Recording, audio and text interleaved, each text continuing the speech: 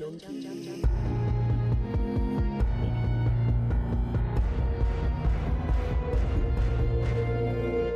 and welcome to episode 7 of Celluloid Junkies. I'm Luke Kane and I'm here with my intrepid co-host Damien Heath. Hello. And Cameron Crothers. Hello. This month we are taking it to the mat as we pay tribute to Darren Aronofsky's 2008 film, The Wrestler. You know, the only place I get hurt is out there. I'm really here.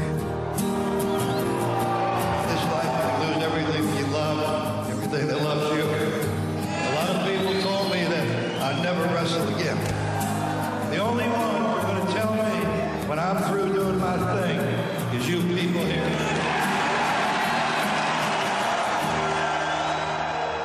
Now, I just wanted to say to our listeners that you may have noticed we didn't release a December episode. And that's because French Connection was slated to be our December episode. We actually recorded it in December, but then my Mac shit itself and there were delays and Christmas happened, and as a result it just didn't happen. We got it out in early January. And rather than punch out 2 rushed episodes in January, we thought, you know what, we'll skip a month and bring you a show that we could all be proud of. So I hope that you'll forgive us for that. Now, we've got an excellent show lined up for you this month. We are going to be profiling The Wrestler, and we have 2 fantastic guests who are such a pleasure to interview and who are gracious enough to speak with us. They are professors and authors Taja Lane and Jadranka Skorenkapov. By 2007, Robert Siegel had quit his job as chief editor of The Onion with dreams of writing a screenplay. After attempting a couple of broad comedies that didn't quite work, Siegel tried his hand at darker material. The result, a screenplay entitled Big Fan, about a football fanatic who gets assaulted by his favourite player, caught the attention of the studios and was being shopped around. Amongst those who took notice was a rising 36-year-old director in the process of raising money for his 5th movie. Brooklyn-born Darren Aronofsky had hit it big 9 years ago after his first feature, the surreal, low-budget psychological thriller Pi, was selected by Sundance and bought by Artisan Entertainment for $1 million. His last film, a brooding metaphysical drama called The Fountain, had received mixed reviews and failed at the box office. For his next project, Aronofsky was looking for a writer he could collaborate with to tell the story of Randy the Ram Robinson, an aging pro wrestler who struggles with isolation, obscurity, and regret in the twilight of his career. After reading Big Fan, Aronofsky offered Siegel the job, and together they developed the screenplay while Aronofsky scrounged together the $6 million budget.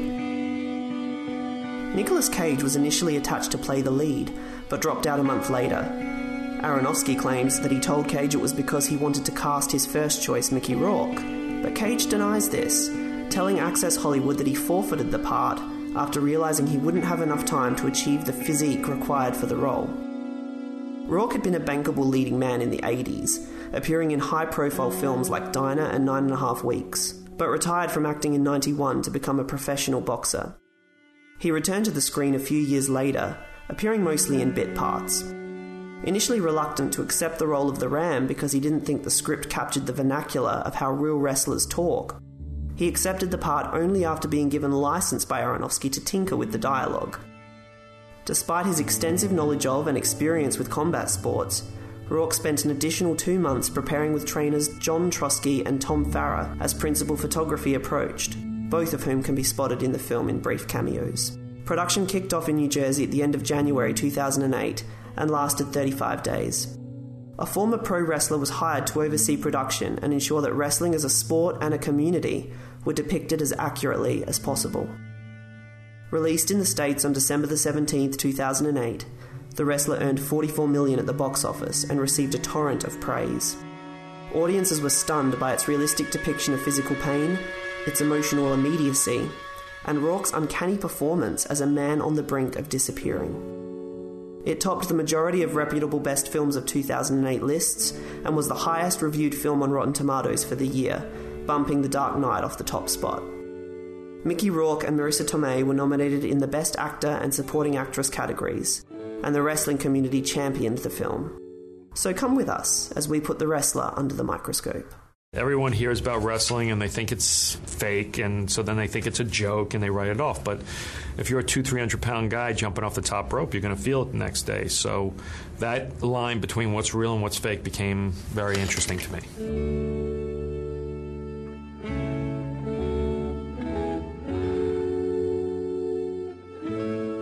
I loved Requiem for a Dream. I saw that in the cinema when it first came out.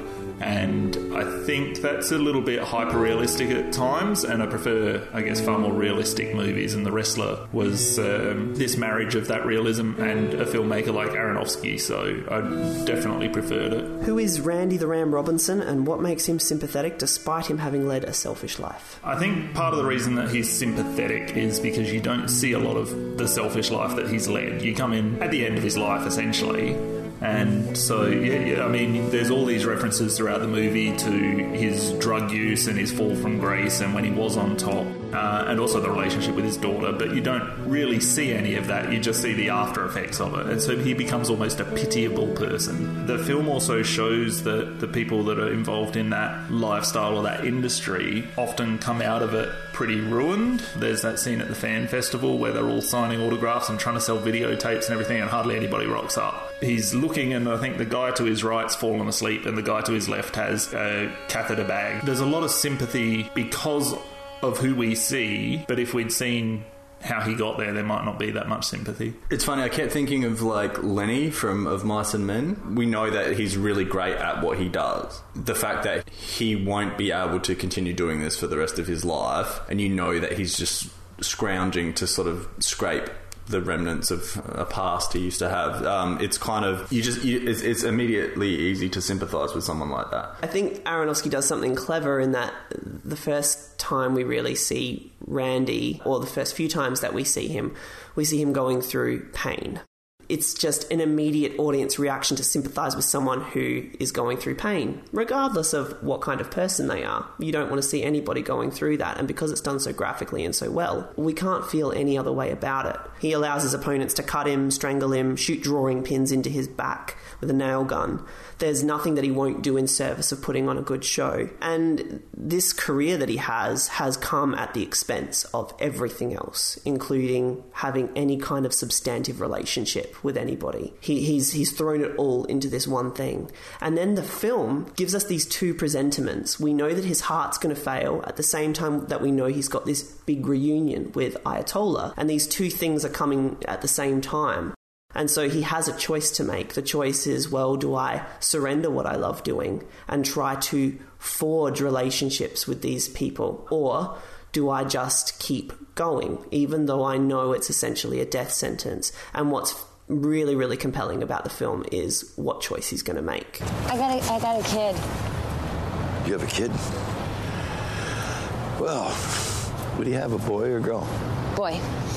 Aronofsky said about Marissa Tomei that she's kind of a mentor. She's much clearer about the divide between the real world and the fantasy world. And there's that scene where she says, well, now I'm going to go and do this. I'm going to go move to Boston. She's essentially, okay, it's over. I can't be a stripper anymore, so I'm going to do this. Randy is nowhere near as clear as that. He never has a definite plan. I think also he ultimately makes both of those choices. He cancels his match with Ayatollah, and then he does try to, he still fucks up with Stephanie, his daughter, and then he gets shut down by Pam.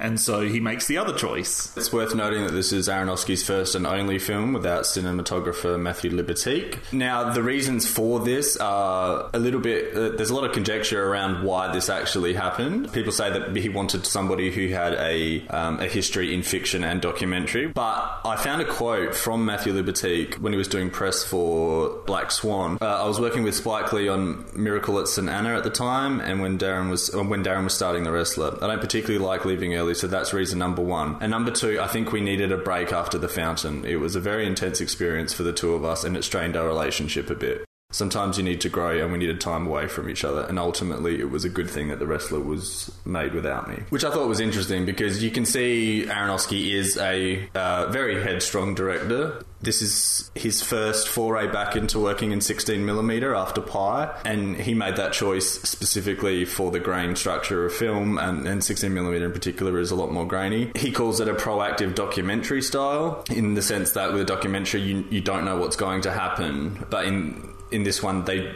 have an idea of what's going to happen, but they let the actors move within the space, and he makes a very important distinction that Mickey Rourke won't hit marks. he's just not one of those actors. So he gives him the idea, they let him do it, and he told Maurice Alberti to light in 360 degrees so they could do all these long takes, these very handheld tracking shots, and they can work within that space. And the thing that's really interesting to me is the fact that this film and Black Swan are very much sister films in terms of very much style, and interestingly enough, like Matthew Libatique ended up doing Black Swan in the same style that The Wrestler was done in anyway. So I think it was probably more the strained relationship than anything. It's just that shifting the parameters from working in really formal compositions in terms of Requiem for a Dream, but more so in The Fountain. That film is very much rigid in its formalism, whereas these are just, it's such a departure in terms of style.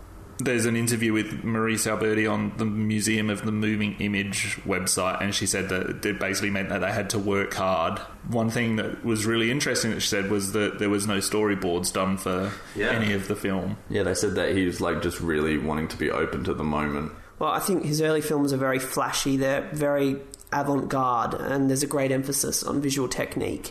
So, you know, with Requiem, we get things like hip-hop montages, split screens, extremely tight close-ups, POVs, long tracking shots, some with the Snorocam, which is where the actors actually have the camera strapped to their body, and time-lapse photography, and you won't find any of this in The Wrestler. You know, Requiem, I think it had between 6,000 and 7,000 cuts, and a regular film has about 2,000. And in this, in the case of, you know, Pyrequiem and The Fountain, these techniques were all used to simulate the sensorial experiences of the characters. But what we get in The Wrestler is a sort of pared back, stripped down, less invasive use of technique that emphasises naturalism and draws attention to the narrative and performances. Instead of his usual meticulous storyboarding, as you say, he decided to let the moment take him where it would and to use the elements around him. And it did make for such a striking difference. It's really interesting to see a filmmaker completely break away from one style where he's had a lot of success and then achieve success using a totally different style. It's pretty, and that's what's interesting is the fact that usually filmmakers will move between different thematic content, but they won't really change their style a lot. A lot of the time their style just moves with the thematic content, and the fact that he's made a concerted effort to just completely reinvent the way he shoots a film is a really kind of daring move. So a little bit about Maurice Alberti. She was a French cinematographer with a prolific filmography who began her career as a still photographer on porn films. And I think she really does bring this sort of raw, stripped back quality that gives the film like a verisimilitude, makes the body horror in the film all the more effective because we as the viewer don't have to work too hard to suspend our disbelief. It all very much feels like it really is happening in that moment.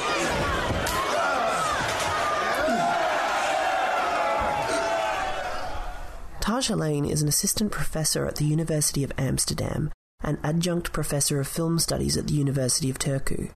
She is the author of Feeling Cinema, Emotional Dynamics in Film Studies, and Shame and Desire, Emotion, Intersubjectivity, Cinema, and most recently Bodies in Pain, Emotion and the Cinema of Darren Aronofsky, an exhaustive study that attempts to explain our responses to Aronofsky's films through an effective lens that engages the five senses.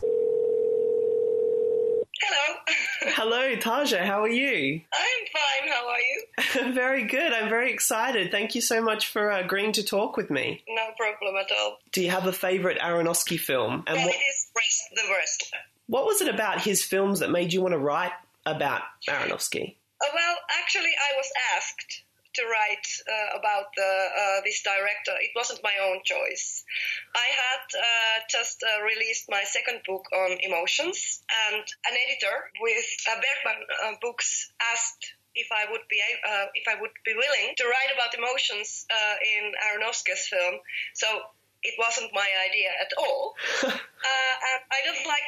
it's not my favorite director, I must say, and I don't always agree with his aesthetic choices. But since the argument in my previous book was that emotions help us to understand the aesthetic and specificity of any film, then I would have to be able to use this methodology to analyze even films that I don't necessarily like. So it was a really bit challenging project for me to write about this filmmaker to begin with. That became a book. I think it certainly does fit with your argument, his films. You certainly make the point very persuasively in your book. Mm-hmm. People, particularly studios, when they come to market an Aronofsky film, because he is a big Hollywood filmmaker, they try to assign genre labels to his films, but you reject this idea that he's a genre filmmaker. Yes. So I was wondering, what is it about a film like The Wrestler that doesn't make it simply a drama, or Black Swan simply a psychological thriller? Well, I think it is. These are both very character-driven films, obviously, and they plunge deep into the minds of the protagonists. These films, they do not necessarily invite identification, so they function differently than most Hollywood films, which very often rely on to what extent we can identify with the protagonist, to imagine ourselves in their place. And I think that these films do not do this. They, in fact, avoid. So there is an interesting paradox going on there, that there is this strong aspect of mental subjectivity, and at the same time there is a certain distance. So that makes these films striking and different, and not your typical Hollywood formula films.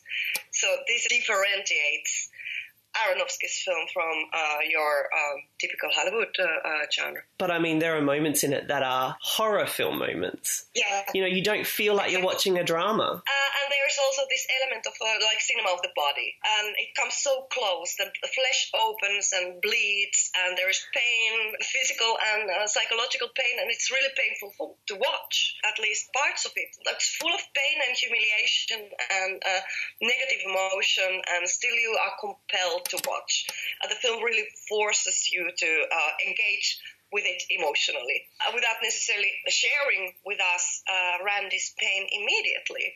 So it is very, very, very painful, very intriguing experience, the film. At the same time, what also is interesting in this film is Aronofsky's own relationship with his character, because I think that there's true sympathy and affinity and affectivity between the filmmaker himself and his character. It's very interesting. The cinema of the body, which you talk about in your book, you say that it applies mostly to French filmmakers, or at least initially to French filmmakers. But now we've got Hollywood filmmakers like Cronenberg, Lynch and Aronofsky, to whom that applies. Can you just sort of run us through what it actually means and what makes those directors just sort of fit that mold? It's all about proximity, and it's very often related to physical bodies on screen, but it doesn't stop there. It is as if the film itself becomes this bleeding body pain. So there is a lot of proximity between the spectator and the protagonists, but also between the spectator and the film itself. So it's typified with a lot of close-ups of decaying skin, bleeding skin. For instance, this proximity really becomes a question of overwhelming experience. On the level of the film aesthetics, but also not only on the level of contents, but also on the level of film aesthetics, including the body of the film, or the skin of the film, as sometimes referred to. I know one of your ambitions in writing this book is to explain how we have physical responses to Aronofsky's depiction of pain. What are those responses in your view? What physical responses are they? And what bearing do they have on our overall feeling for the film? Well, the chilling reactions that really can be felt on your own skin. For instance, when we think of The Wrestler and all these close-ups of injuries and marks of physical harm, it feels as if our own skin, referring to this horrible scene with the necro butcher, where you have these close-ups of nail guns and that sort of. It is so proximate that it feels as if your own skin is being hurt in this process. When you watch scenes like these, you get this very shivering, chilling sensation on your own skin, because we are not watching only with our eyes. We are watching with our whole body. It is as if our skin becomes this perceiving organ, watching painful scenes like this. So it is a very, very complete experience that these films often give us, especially Wrestler. So it is not pain only on the psychological level, but also very much on the physical level. And of course, these are connected in very many complex ways. Filmmakers like Aronofsky who make you feel like you're maybe 3 steps closer to the pain on screen than, say, a conventional filmmaker would. Do you think that comes down to talent, or is that a very deliberate choice to make a film that way? I think it is a very interesting question because if I can share a personal anecdote, Please. I'm currently studying to become a visual artist. And in that process, I have come to the conclusion that talent doesn't exist. It is all a question about wanting to learn something and being open to basically learning new things and learning to see. Filmmaking and all visual arts, I think it is very much a question of learning to observe reality very closely. So no, I don't think it's a talent. It is just a question of seeing things in a very unique way. And you can train yourself to do that. I could only speculate why Aronofsky is thematically always interested in stuff like that. I think that's the question that you have to ask. Yes. Talent, it is a way of perceiving, a way of looking at things. Why was Francis Bacon interested in pain? And Aronofsky's film can become very overwhelming experience. Yeah, I guess it's just some kind of preference. Absolutely, and what he chooses to, I suppose, what his passion is, what he chooses to put on the screen for us. Your chapter on The Wrestler is called Masochism. I was wondering, do you think we as an audience respond differently to an injured character when it's self-inflicted or voluntarily taken, as opposed to when we see someone get attacked or injured by another? And this is a very interesting question as well. I think that the film is obviously, he does these things to a certain extent voluntarily. This film is basically about desire. And my discussion of the film is based on Sartre and Sartre's idea of these famous slogans such as, "A man is a useless desire." How do we deal with this fundamental human condition? That's another thing. And I think that Randi's masochism is a failed attempt to put his own desire into a more productive practice. He can't channel his desire in more ways other than these old accustomed ways of being in the world. So even though he does it voluntarily, it is not necessarily based on free will. That's the tragedy in this film. So yes, it's masochism, but is it really voluntarily? When it's entrapment, because he's an entrapped character. He's trapped in some kind of past habits, old ways of being that do not match with the ways of the world. He's trying to find his way out. He is really trying, especially in this beautiful scene with his daughter. Well, he doesn't manage. And the only way he can deal with the situation is fall back to these old ways of being and masochism. And he knows he's dying. He knows he's committing a suicide. So it is a very, very, very complex sort of masochism. It's not comparable to those, for instance, sexual practices that can be consciously done. Yeah. He's trapped in some kind of negative way of being, and he can't get out. And it's different from that because he doesn't seek the pain. Rather, it's just sort of like a side effect of what he does seek. Exactly. What he wants to do is perform. He's an entertainer. These are side effects. He does not seek that. He seeks to entertain and engage with his audience. Himself explicitly says at the end of the film, he knows that this fight is going to be fatal. Yeah. So it's a sort of kind of like a sublime moment in a very strange way. It is the ultimate final choice. Yeah. It is a very sad choice. Well, he could have chosen otherwise. He is given a chance for a different sort of choice when Cassidy shows up. But then ultimately he rejects this alternative opportunity that is given to him. Very consciously, I think. Yeah, and I think that this film could not have ended differently. You know, in your book, Aronofsky said, I think in the audio commentary for Requiem for a Dream, that when he starts development on a project, he tries to come up with a visual style that is born from the narrative. Yeah. How do you think that applies to The Wrestler, given that the film sort of marks a dramatic shift, at least stylistically, from his previous films? Well, I think it makes sense perfectly because the world and the character he is describing is, this is not a nice word, but white trash. He's not educated and he is not very sophisticated character, working class. Like blue collar. This is what the milieu that Aronofsky, the whole aesthetic of this film reflects. reflects what Randy is, like the opportunities that have been given to him in his life. The whole milieu reflects on this, and even though we are not told explicitly what kind of childhood he has had, or what kind of relationship with his parents, or what kind of schools he's been to, what happened there, none of this is explicitly told us, but still we get the idea what kind of life he has had by means of the mise-en-scène of this film. It's ugly and very plain, except for some exceptions, but this tells us something about the history of this character, these aesthetic choices that Aronofsky has made with the mise-en-scène and the setting of this film are very insightful. I was wondering if you thought maybe the fact that it is more of a character study, do you think he just decided to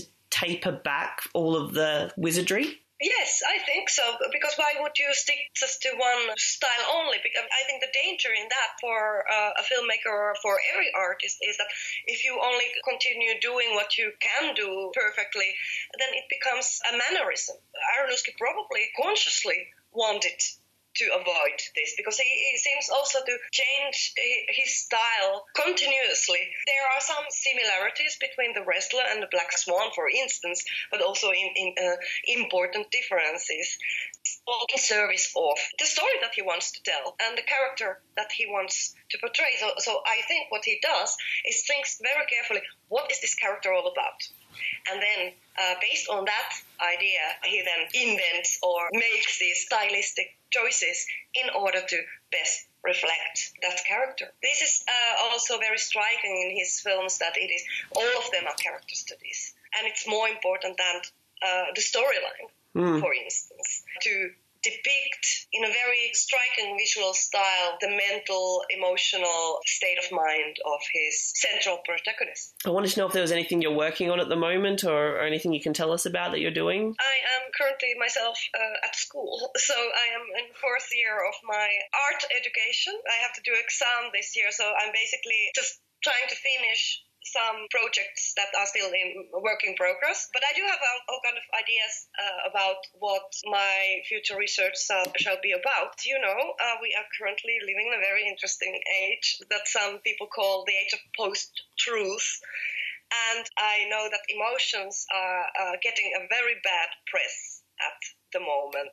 For instance, if you think of the actual election of Donald Trump and the arguments that have been given for why he was elected as a president, that these choices were based on emotions as some kind of irrational affects instead of rational thinking processes. And whilst it's true that emotions can sometimes be irrational and stand in the way of rational decision making, I think that emotions are mostly rational. And it troubles me a little bit that this current discourse is telling us something opposite, and I want to show how emotions actually can be rational and very important as ethical agents. So they are also aiding us in ethical decision making and not only in rational decision making. And I was thinking that these dystopian films are very popular at the moment, so I have been thinking about doing a study into emotions in these films, how these emotions function in films such as The Hunger Games and the Divergent series, not only as triggers for rational action, but also for ethical action, and why these films are considered so inspiring, basically, at the moment. Those are the ideas that I have been playing with. Thank you, Taja Lane, for speaking with us. To find out more about Taja, you can visit her publisher, Bloomsbury Publishing. Also, her book, Bodies in Pain, Emotion in the Cinema of Darren Aronofsky, is available in paperback in March.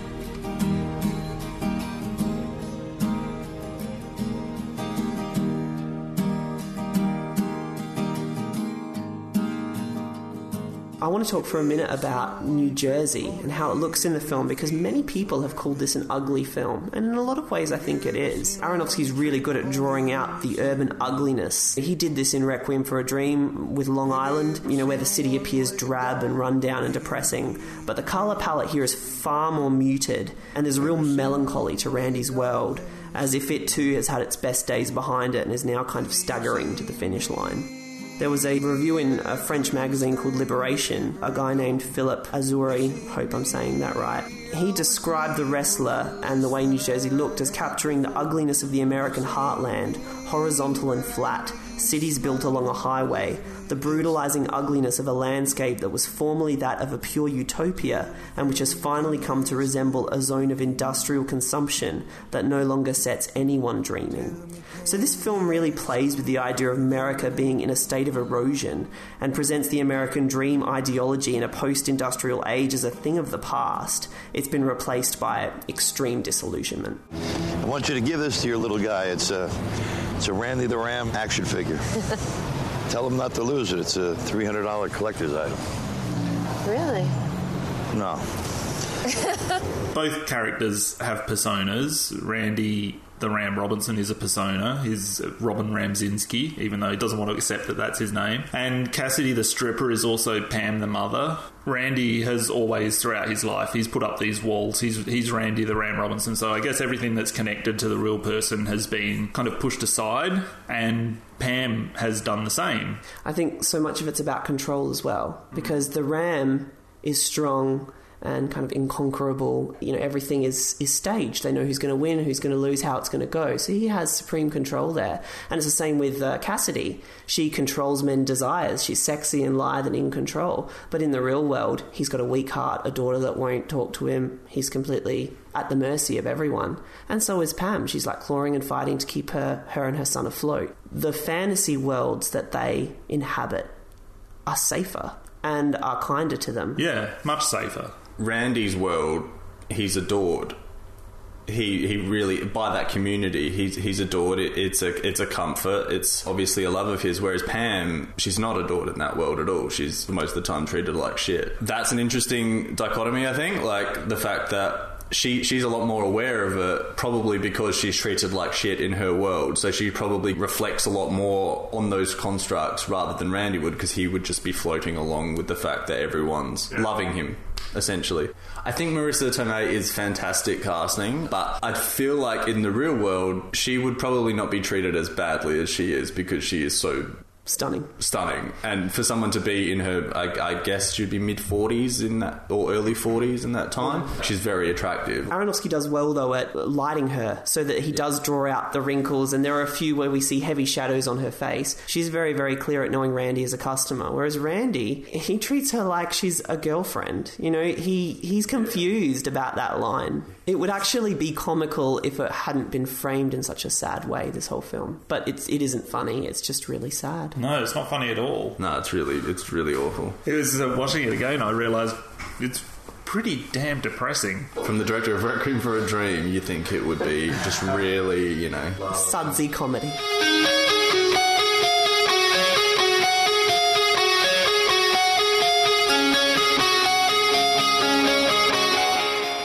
Professional wrestling as we know it today got its start in 19th century Europe, born out of a mix of Greco-Roman wrestling and theatre. It gained in popularity in the Americas and Japan from about the 1930s. From the 1950s and on throughout the 1980s, wrestling was governed in the United States by the National Wrestling Alliance, or NWA. The NWA was comprised of various territories, all of which largely stuck to promoting shows within well-defined boundaries and were visible only on local television. They each had a roster of their own performers, but would share the NWA's travelling world champion. In 1963, the promoter of the New York area WWF, World Wrestling Federation territory, Vincent J. McMahon, refused to recognise an NWA world title change and subsequently seceded from the alliance. By the start of the 1980s, the WWF had changed hands from Vince Sr. to his son Vince Jr., and the younger McMahon decided to do away with the old ways and expand nationally. Vince poached talent from other territories. In return, Jim Crockett, owner of Mid-Atlantic Championship Wrestling, purchased various other NWA promotions. Now there were two companies attempting to go national, both with valuable television exposure behind them. Unfortunately for Crockett, his acquisition spree caused him to declare bankruptcy in 1988, and his assets were purchased by media mogul Ted Turner and turned into what became known as World Championship Wrestling. Vince McMahon, meanwhile, had used stars such as Andre the Giant and Hulk Hogan, who'd just had a starring role in Rocky III, to create the professional wrestling boom of the 1980s. He pioneered the use of emerging pay-per-view technology. Major events held 3 or 4 times a year on cable television, accessible only by a subscription model. This period, from about 1985 through to the end of the decade, is the period represented in The Wrestler as Randy the Ram Robinson's peak. His story in the film is similar to that of Hulk Hogan. His match versus the Ayatollah at the Garden, for instance, echoes the Hulk Hogan versus Macho Man Randy Savage main event at WrestleMania 5. McMahon moved wrestling into the mainstream by featuring celebrities, including Mr. T, Muhammad Ali, Cyndi Lauper, Liberace, Aretha Franklin and others. He formed a working partnership with MTV and wrestlers routinely appeared on the channel, as well as producing children's shows such as Hulk Hogan's Rockin' Wrestling on CBS. McMahon's WWF, now known as the WWE, continued growing and eventually made him a billionaire. His wife and co-owner of WWE, Linda McMahon, was recently named to President Donald Trump's cabinet as the head of the Small Business Administration. The president himself has a long history with the WWE. He hosted WrestleMania events in 1988 and 1989 in his own Trump Plaza building in Atlantic City, New Jersey, and has been a featured guest at many other major events. He was used as an on-screen talent several times throughout the 2000s, even competing by proxy in a hair versus hair contest with Vince, in which the loser had to have his head shaved. This match was appropriately dubbed the Battle of the Billionaires. Trump was even inducted into the WWE Hall of Fame in 2013 to a chorus of boos.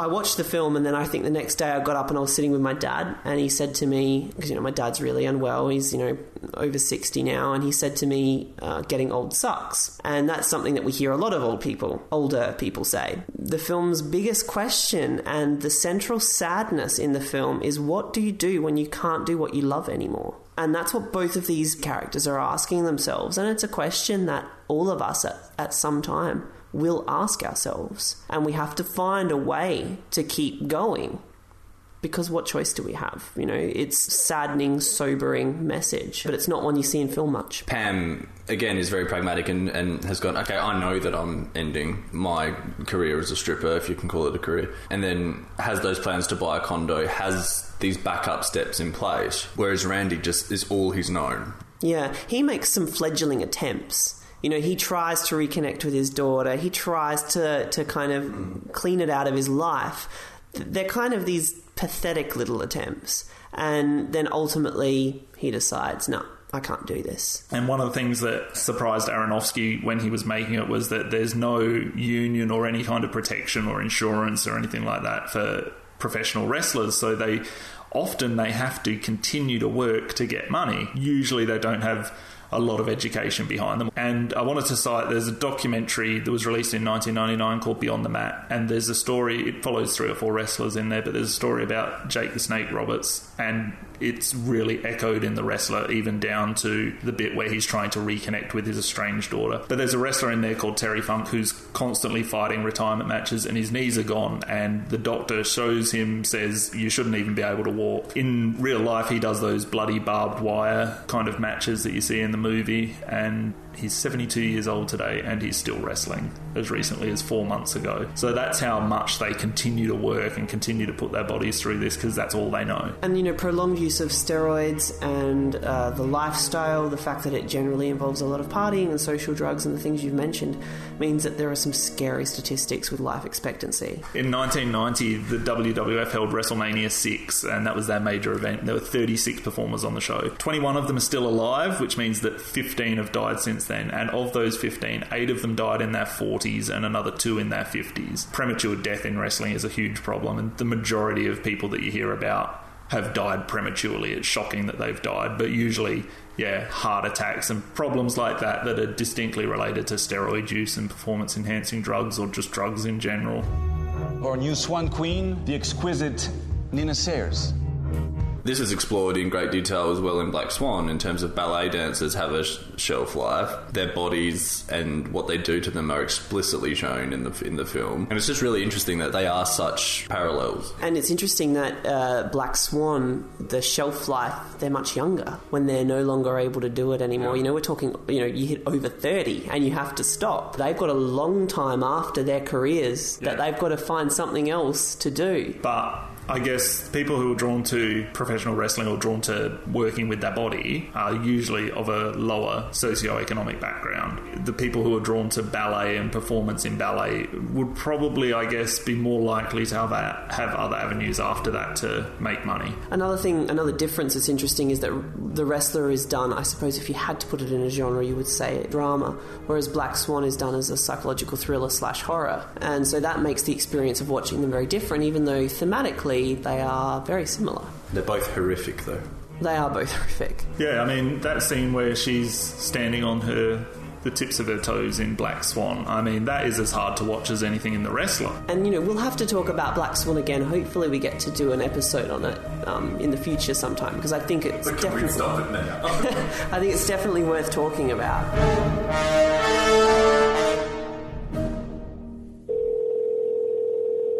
We're joined this month by Jadranka Skorenkapov, who is a professor in the College of Business at the State University of New York at Stony Brook. She's also the author of several theoretical studies, including Darren Aronofsky's films and The Fragility of Hope. Thanks for joining us, Jadranka. Thank you. Thank you very much for inviting me. When did you first become interested in the films of Darren Aronofsky, and what was it that drew you to them? What drew me to Aronofsky was that his films deals with issues about strength and fragility of human existence. And I find his films quite philosophical in illustrating elements of humanity when most vulnerable, as in obsession, addiction, grips with mortality, identity crisis, quest for perfection, and dealing with the duality of good and evil. You asked what drew me to Aronofsky. Actually, when I saw Black Swan, his movie, for the first time, and when the choreographer in that movie relays perfection to surprise. He said perfection is not only about control, let it go, surprise yourself. My philosophical interest is in aesthetics, in the phenomenology of aesthetic experience, especially of phenomenology of surprise. So after seeing that, I knew I had to write about Aronofsky filmography, and then I went back through all his movies from 1998 to ending with Noah in 2014. What drew me to him because his narratives are predominantly character-based, concerned with characters' existential crises that are induced by extreme mental states, and with their finding a possible way out. This existential feel of Aronofsky's movies justifies, for me, labeling him as an existential director in art philosophical parallel with an existential philosophers. That's why in my book I relate his films to a number of existential philosophers like Kierkegaard, Jaspers, Heidegger, and others. Were you familiar with his work before you saw Black Swan? Had you seen any of his previous movies? I saw it there. I like it. I saw Pi as being a mathematician by original training. It was very interesting to me, that movie. And Wrestler was interesting along different lines, but after I decided to write after Black Swan, I went into more depth and found some other things that maybe I didn't realize on the first watching it. But your book is subtitled The Fragility of Hope, and that's certainly present in Aronofsky's work, and it's one of the main reasons I find that The Wrestler really hits you in the gut when you watch it, really leaving you feeling down and out. Can you explain this theory, the fragility of hope, for us? Yes, actually, as we all know, hope has a great power, motivating people to extreme behavior. But sometimes that results with extreme states like an obsession, as in Pi, or addiction, as in the Requiem, or the search for immortality, impossible things, as in The Fountain, or defiance of the process of aging, as in The Wrestler that we'll talk about, or the quest to achieve artistic perfection, as in Black Swan. or responsibility to eradicate the evil in humanity, which is not possible to eradicate. So a character going to extreme shows, on the other hand, then the fragility of hope. So as much as hope can bring us to great heights, when it turns to extreme, can become very fragile and can crash on our human existence. So that's why I decided to name these Aronofsky films in the fragility of hope instead of the strength of hope. In your book, the section on The Wrestler is further titled The Gift of Death, which I found really interesting, and you're writing on that. And you write that Randy's death is, quote, the final victory of his life. And do you think that's how Randy feels in the movie? When you interpret movie, you interpret it through your own prism. the issue of death is very contested issues. In my view, I think Randy feels like that. The way the movie ends, leaving Randy torso in the air, I think it's great ending because it's not closed, it's open-ended. If I'm inclined, hopefully, I can think maybe he'll survive and continue with his life. Or if I am inclined more realistically, I can think, well, he will die, but maybe is it better to die like this? Or is it better to continue life in a miserable way? The way the film is presented and the ending, I think it perfectly captures his role. For example, if in the movie he would go with Pam, the stripper that he is interested in, and they live happily ever after, people would exit the theater in a happy mood, but maybe this would be a fake ending. I certainly agree with that. If it had closed nicely in the standard Hollywood ending, which is not really something that Aronofsky does, then it would have almost cheated the characters a little bit and the audience, because certainly the ending as it is ambiguous and it is open to interpretation, and that does, as you say, that does come down to the way that you're feeling at the time as well. And I guess there's certainly plenty of examples of hopelessness at the end of Aronofsky's films, and in addition to The Wrestler, I guess Requiem for a Dream is a pretty big example of that as well. You state in your book that Randy closes all avenues for continuity of his life, and I'd say that in Requiem, despite the circumstances of the characters, they never hope for death, and it feels like Randy's a little bit different, and he's even presented with that opportunity to pursue some kind of relationship with Pam right before he goes out to the ring that final time. In that respect, do you think The Wrestler is almost the most hopeless of Aronofsky's films because he consciously makes that decision if we do end up reading it that he dies at the end? Yeah, maybe, because as you said, there is a hope. Maybe he could have changed that a little bit, and he throws the last look where Pam was standing. She's already gone. But maybe he could have jumped on that situation. It certainly would be more hopeful than the characters from the Requiem. But on the other hand, we saw him trying life outside after he was injured, and it didn't go quite well. The Wrestler is based a lot in fact. There is a lot of that kind of hopelessness and pushing your body past its limits, and just a lack of success in other fields does tend to keep people coming back time and time again in that industry. Yeah, there are real wrestlers in the movie, but still the movie leaves a hope. This character of Bob Ayatollah, he left wrestling, and I think he's a successful car salesman. He comes back for a rematch, but it's not that every wrestler has to end up as Randy does. That makes Randy a memorable character. There is not only Randy, but there is also Pam, and her journey echoes Randy in a different way in a different industry. Aronofsky has done that throughout his career. He's had these different juxtaposed lives that are dealing with the same kind of issue in a different way. Yes, you are right. And certainly Pam lives off her body, similarly as Randy, entertaining people, but she is more realistic and she saved some money and can possibly go back to some different type of life. So it doesn't have to end up as Randy. As you said rightly, that Aronofsky has similar characters in Nina, the ballerina from Black Swan. He has also lots of parallels with Randy.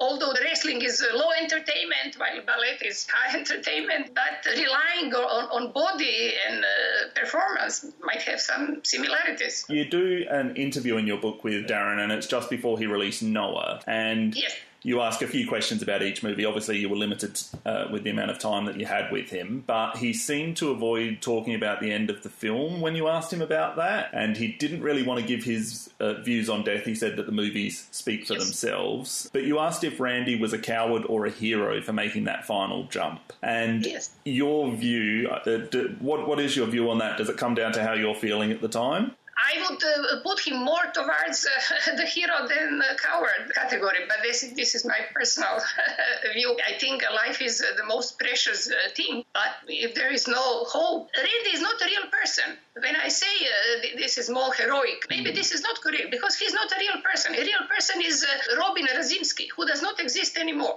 Yeah. Randy lives a virtual life, so he already killed years ago the real person. So in that sense, I think artistically it makes sense to end the movie the way it's done. I think I can understand. Is it worth living at all costs or not? This is the question that every person has to answer. There are people that end heroically, that would give a life for your country or for your children. So there are heroic. This is not heroic in such a sense, but maybe he achieves authenticity at the end, because this is the only way to unify all aspects of his personality. And as you say, The Wrestler is low entertainment, Black Swan is high entertainment, but maybe they both do, in their separate occupations, achieve that perfection as well. Low and high entertainment, when you look at wrestlers, they are very polite, they respect each other, they call each other sir, so there is lots of connectivity and warm relationships among them, and they have to perform brutal acts in front of the audience. As opposed to that, in the ballerina world, you see big competition. They are on throats to each other, but then it has to be very nicely presented at the stage. So I think that this difference between relationships is also interesting. As we've talked about, there's obviously thematic similarities between the two films. As you say in your book, they both finish with an implied death. But there's one film with a male lead in a male-dominated world and one with a female lead in a female-dominated world. Is there anything you can say about the gender or the use of gender in those two movies? I write about Black Swan. I mentioned some critiques that the film is against female personalities because Nina is a victim. And actually, I think it's not right to put such a rich film under gender policies. There are movies that take Dead Poets Society. Male character kills himself because there is no understanding for his artistic performance.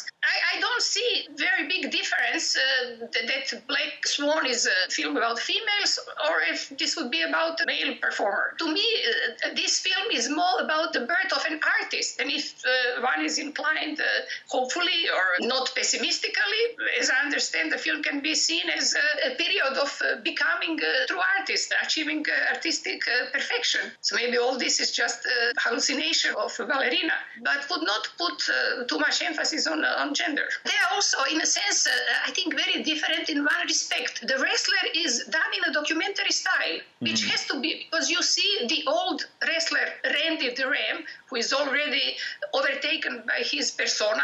We don't know his transformation, how he became from Robin Razinski, how he became Randy the Ram. We just saw him now, and you don't have hallucinatory scenes, you don't have fast, irrational cuts, all those hip-hop montage that is associated with Aronofsky movies before that. It's in a documentary style, while Black Swan presents artistic transformation. So we go inside Nina's head, but we never go inside the head of Randy, because he has a mask, his persona for entertainment. So in that case, they're also different. Black Swan obviously made you want to write this book, and talking to you, you're very, very familiar with Aronofsky's movies. In your book, you also talk about a lot of other filmmakers, Rainer Werner Fassbinder and Federico Fellini.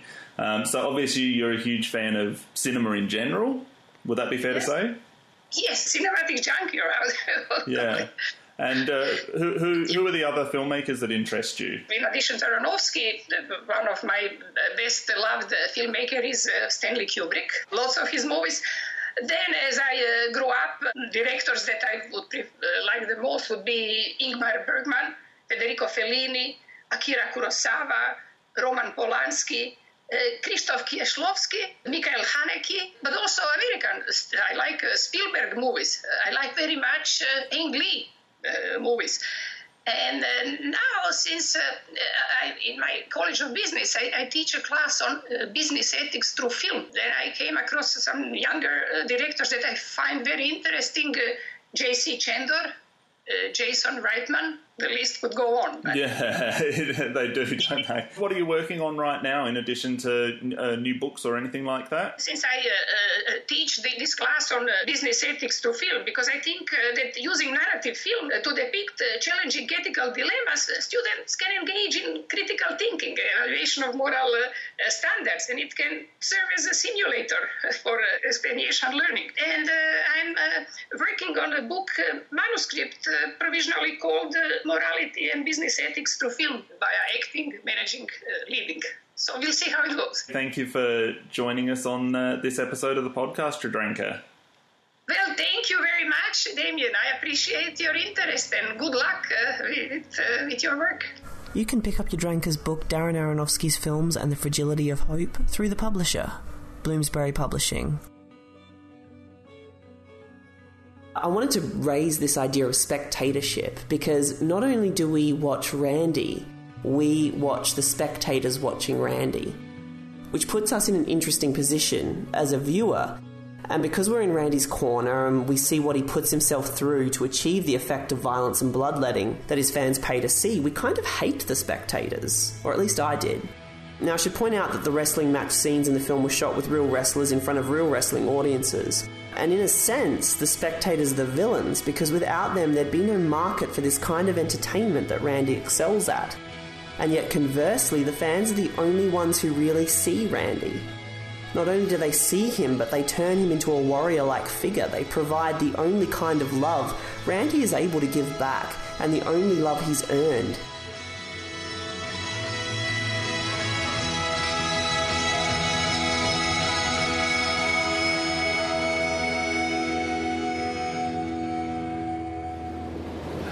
I'm an old, broken-down piece of meat, and I'm alone. And I deserve to be all alone. I just don't want you to hate me. Seeing a man with the physical stature of Ram being reduced to sort of near begging is really heartbreaking, and you know that he's done some awful things for him to be in that state. I agree with you. I think it's the casting of Evan Rachel Wood that is key to why this relationship works. I think she is fantastic in the film. I think that's really interesting as well, because in every scene that they have, Evan Rachel Wood is tiny, but she always feels like she's taller than Ram. In every one of, like, she has the card, she has the power in all of those scenes. Obviously there's that scene where he goes off and parties and misses the dinner, which is so heartbreaking because there's a selfishness to it, but I just think it's just him being aloof. Yeah, I think it's subconscious self-sabotage. Yeah. She's this kind of alternative kid. We sense she's probably a lesbian, that she's living with her partner because that roommate was way too invested in her problems to just be a roommate. I think she's sort of had a very wounded upbringing and life, in part because of his neglect of her. I think it's interesting that you are coming into this relationship knowing about as much as Randy knows about his daughter. You know, he's been an absent father, so like he is, you're getting to know her all over again. And he comes out with these little bits and pieces that he remembers from her childhood, which is really kind of makes it more heartfelt. It's more emotional for you hearing him talk about the memories being down on the shore. The original script, Stephanie was the one that reached out to Randy. She was in an AA program and she was making amends, and she catches him during one of his fights, and he gets distracted by a fan, and she realises that he hasn't changed at all. He's still putting wrestling first, and I'm really glad. I think it was a really intelligent decision not to include her until after Cassidy suggested he go and seek her out, that it be Randy's gesture. As time goes by, they say he's washed up. He's finished. He's a loser. He's all through. But you know what? The only ones who are going to tell me when I'm through doing my thing is you people here. Why does Randy ultimately choose to sacrifice himself to the world of illusion where there is no future? It comes down to that final shot of the movie, which is really very important as well, the choices that he makes, because he knows he's made these decisions. He's made the decision not to go through with that match, and he's given so many outs during the match. Let's just finish it. But I also think it's been shown pretty clearly throughout the movie that Randy doesn't deal well with rejection, and he's constantly getting rejected throughout the whole movie by Pam and by his daughter. He's very much the fuck up that Stephanie calls him, and the only place that he's really not is in the ring. Ultimately, his choice is to go back in the ring even when he's presented with an opportunity, as Pam does at the end of the movie, to remove himself from that and go and start something new. I like that the film doesn't simplify it, that it is still a choice, because Stephanie very definitively says, I never want to see you again. And you know, the last time Randy had seen Pam, she'd sort of said a similar thing, but she turns up and she says to him, I'm here. I'm really here. What do you call that? He hasn't totally been rejected by the real world. There is still a piece of it that will take him if he'll have it. One thing that we haven't talked about is the 80s and the influence of the 80s in this film. He hates 90s music. He hates Nirvana. He says, aren't we allowed to have a good time? But I mean, he doesn't even have a mobile phone. We see him use a phone booth, which must be the very last in existence. He's still living like he would have done in 1986, and it's very, that of course is very sad, and the whole film is kind of populated with these kind of 80s rock songs. There was only one other thing I wanted to talk about, and I'm sure both of you probably in your research came across this, but The Wrestler was condemned in some quarters as being an anti-Iranian film, and it really has to do with one scene at the end. Did you read this? I didn't. Where Randy breaks a pole bearing the Iranian flag, and that's the flag of the Ayatollah. So various members of the Iranian government accused the film of propagating ethnic stereotypes and of misleadingly depicting Iranians as Arabs. It's always been a prop that's used in that industry. Right. People's nationalities, and movies do it to an extent as well. I mean, during the height of the Cold War in the 80s, there were always Russian villains. I guess you can get offended about something like that, or you can view it as this is some kind of, I guess, a display of patriotic storytelling. And that's pretty much what it is in wrestling, the same way that it is in movies, that American movies use American characters and they typically use the nationality that they're opposed to ideologically at the time. So the fact that they're perpetuating a stereotype, I don't really understand the offence there. But Iranian people aren't Arabic, and in Western culture I think we have a tendency to lump together some countries and their cultures. When did the film say that the guy was an Arab? He's dressed as an Arab. He's wearing the Arab garb.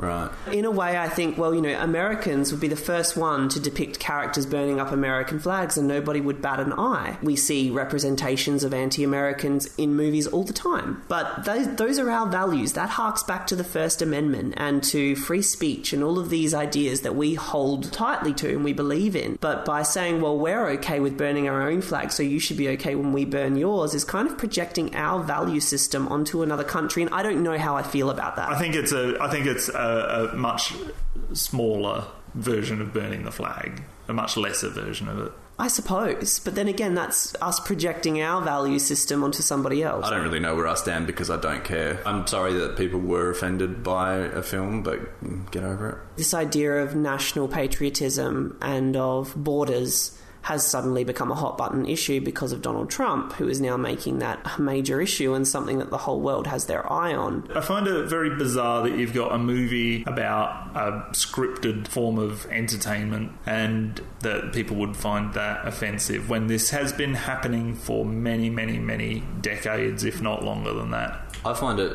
strange that anybody gets offended by a film ever. I don't understand that. It's entertainment, it's art. You don't like it, don't watch it. I don't understand being offended, but I do understand sometimes when you have a feeling of ill regard towards a film.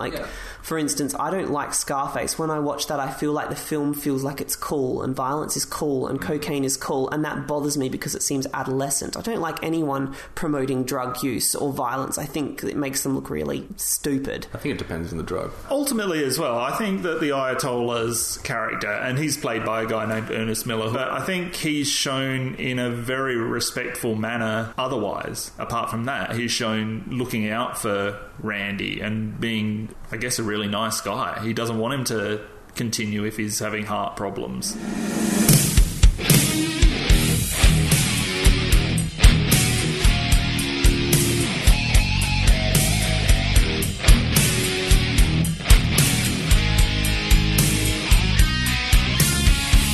So, Damien, tell us about the release and reception of The Wrestler. So, The Wrestler was released to cinemas on December 17, 2008, right in the middle of Oscar season. It grossed $26.2 million in the United States and another $18.4 million overseas for a total of $44.6 million on its $6 million budget. This tripled the gross of Aronofsky's previous film The Fountain, although was blown away by his 2010 release Black Swan. The box office success of The Wrestler is really quite special though, because it opened small and expanded slowly to really only the art house circuit. It maxed out at 776 screens compared to Black Swan's 2,500. The film obviously received excellent reviews, as you said before, Luke. The most famous review of the film was written by David Anson of Newsweek and was used on the film's marketing. Witness the resurrection of Mickey Rourke, it said, although this was a paraphrase of the actual review. Anson wrote, "The miracle and mystery of perfect casting came to mind at the Toronto Film Festival as I sat alongside 580 enthralled viewers witnessing the resurrection of Mickey Rourke. To say this is a great comeback for an actor whose talent was exceeded only by his self-destructiveness is obvious, but this was a kind of harmonic convergence of player and part that happens once in a blue moon." Roger Ebert of the Chicago Sun-Times gave the film 4 stars, saying that the most fascinating element in Darren Aronofsky's film is the backstage detail about wrestling. He does this so well, yet has never made a film even remotely like this before. We learn how they make themselves bleed, prepare for violent surprises, talk through each match. As nearly as I can tell, their planning only means that they get hurt in the ways they expect and not in unforeseen ways. Kenneth Turan of the Los Angeles Times didn't like the film. He called it cold and fake, stating that things start to fall apart when the wrestler's determination to wallow in the pain of Robinson's bouts reveals itself. A certain amount of that is necessary, but this film pushes well beyond that, yearning for the excessive until it feels like Aronofsky and company are making a fetish of audience discomfort. And for any of our Australian listeners, you'll be pleased to know that both Margaret and David loved the film, rating it 5 and 4.5.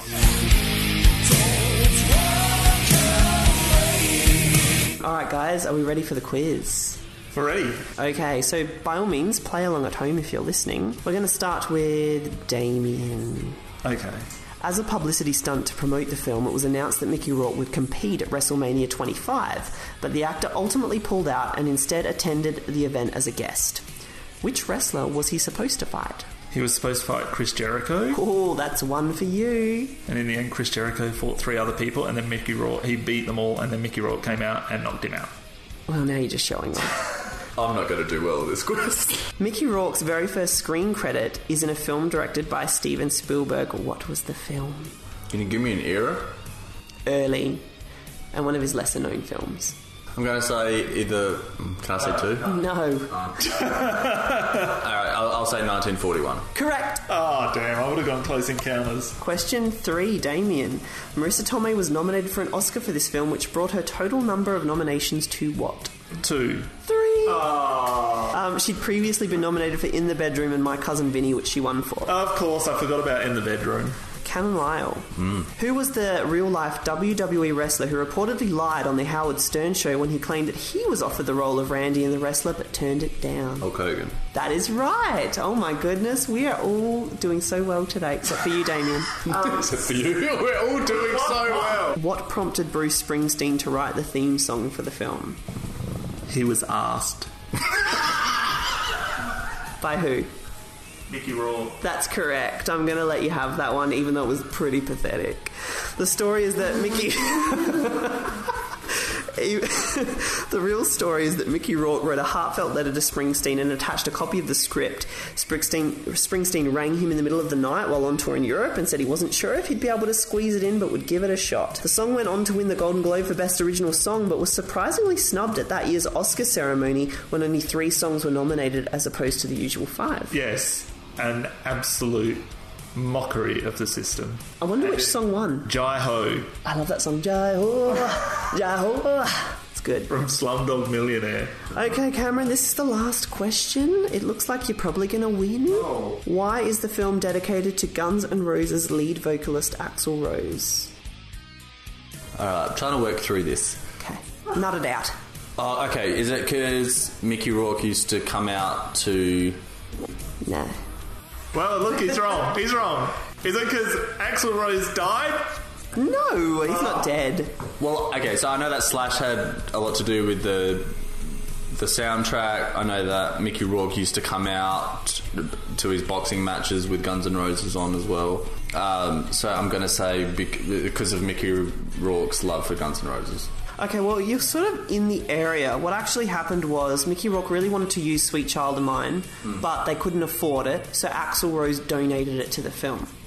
And that's why they dedicated it to him. They didn't have the budget to actually buy the song. No, tie. We're tied. I think that's a half point. No. Maybe we should do another question. Okay. Which Australian actress was originally cast as Stephanie in the film but had to drop out? Oh. Abby Cornish. He wins! Sorry, Damien. What I was going to say. So we have 3 for Cameron, 2 for Damien. Oh. We'd like to thank our special guests, Taja Lane and Yadranka Skorin-Kapov, for their expertise and insights. I'd also like to thank our listeners for downloading and listening to our podcast. We hope you'll join us again next month with an episode on Hannah and Her Sisters, Woody Allen's classic 1986 romantic drama. And until then, we hope you have a lovely life. A lot of these guys have very, very similar stories. They've all, they've all worked really, really hard back in the late 80s and early 90s, 350 days a year on the road, and they basically, when their careers ended, their bodies are destroyed and their family lives are all gone. Just the other day, Roddy Piper came to a screening and just emotionally deeply connected with the film and said, "This isn't my story, but it is my story." And that's kind of that's the thing. It's the first film that kind of honors these men who were legends, that played in front of 50,000 people, but are completely forgotten today.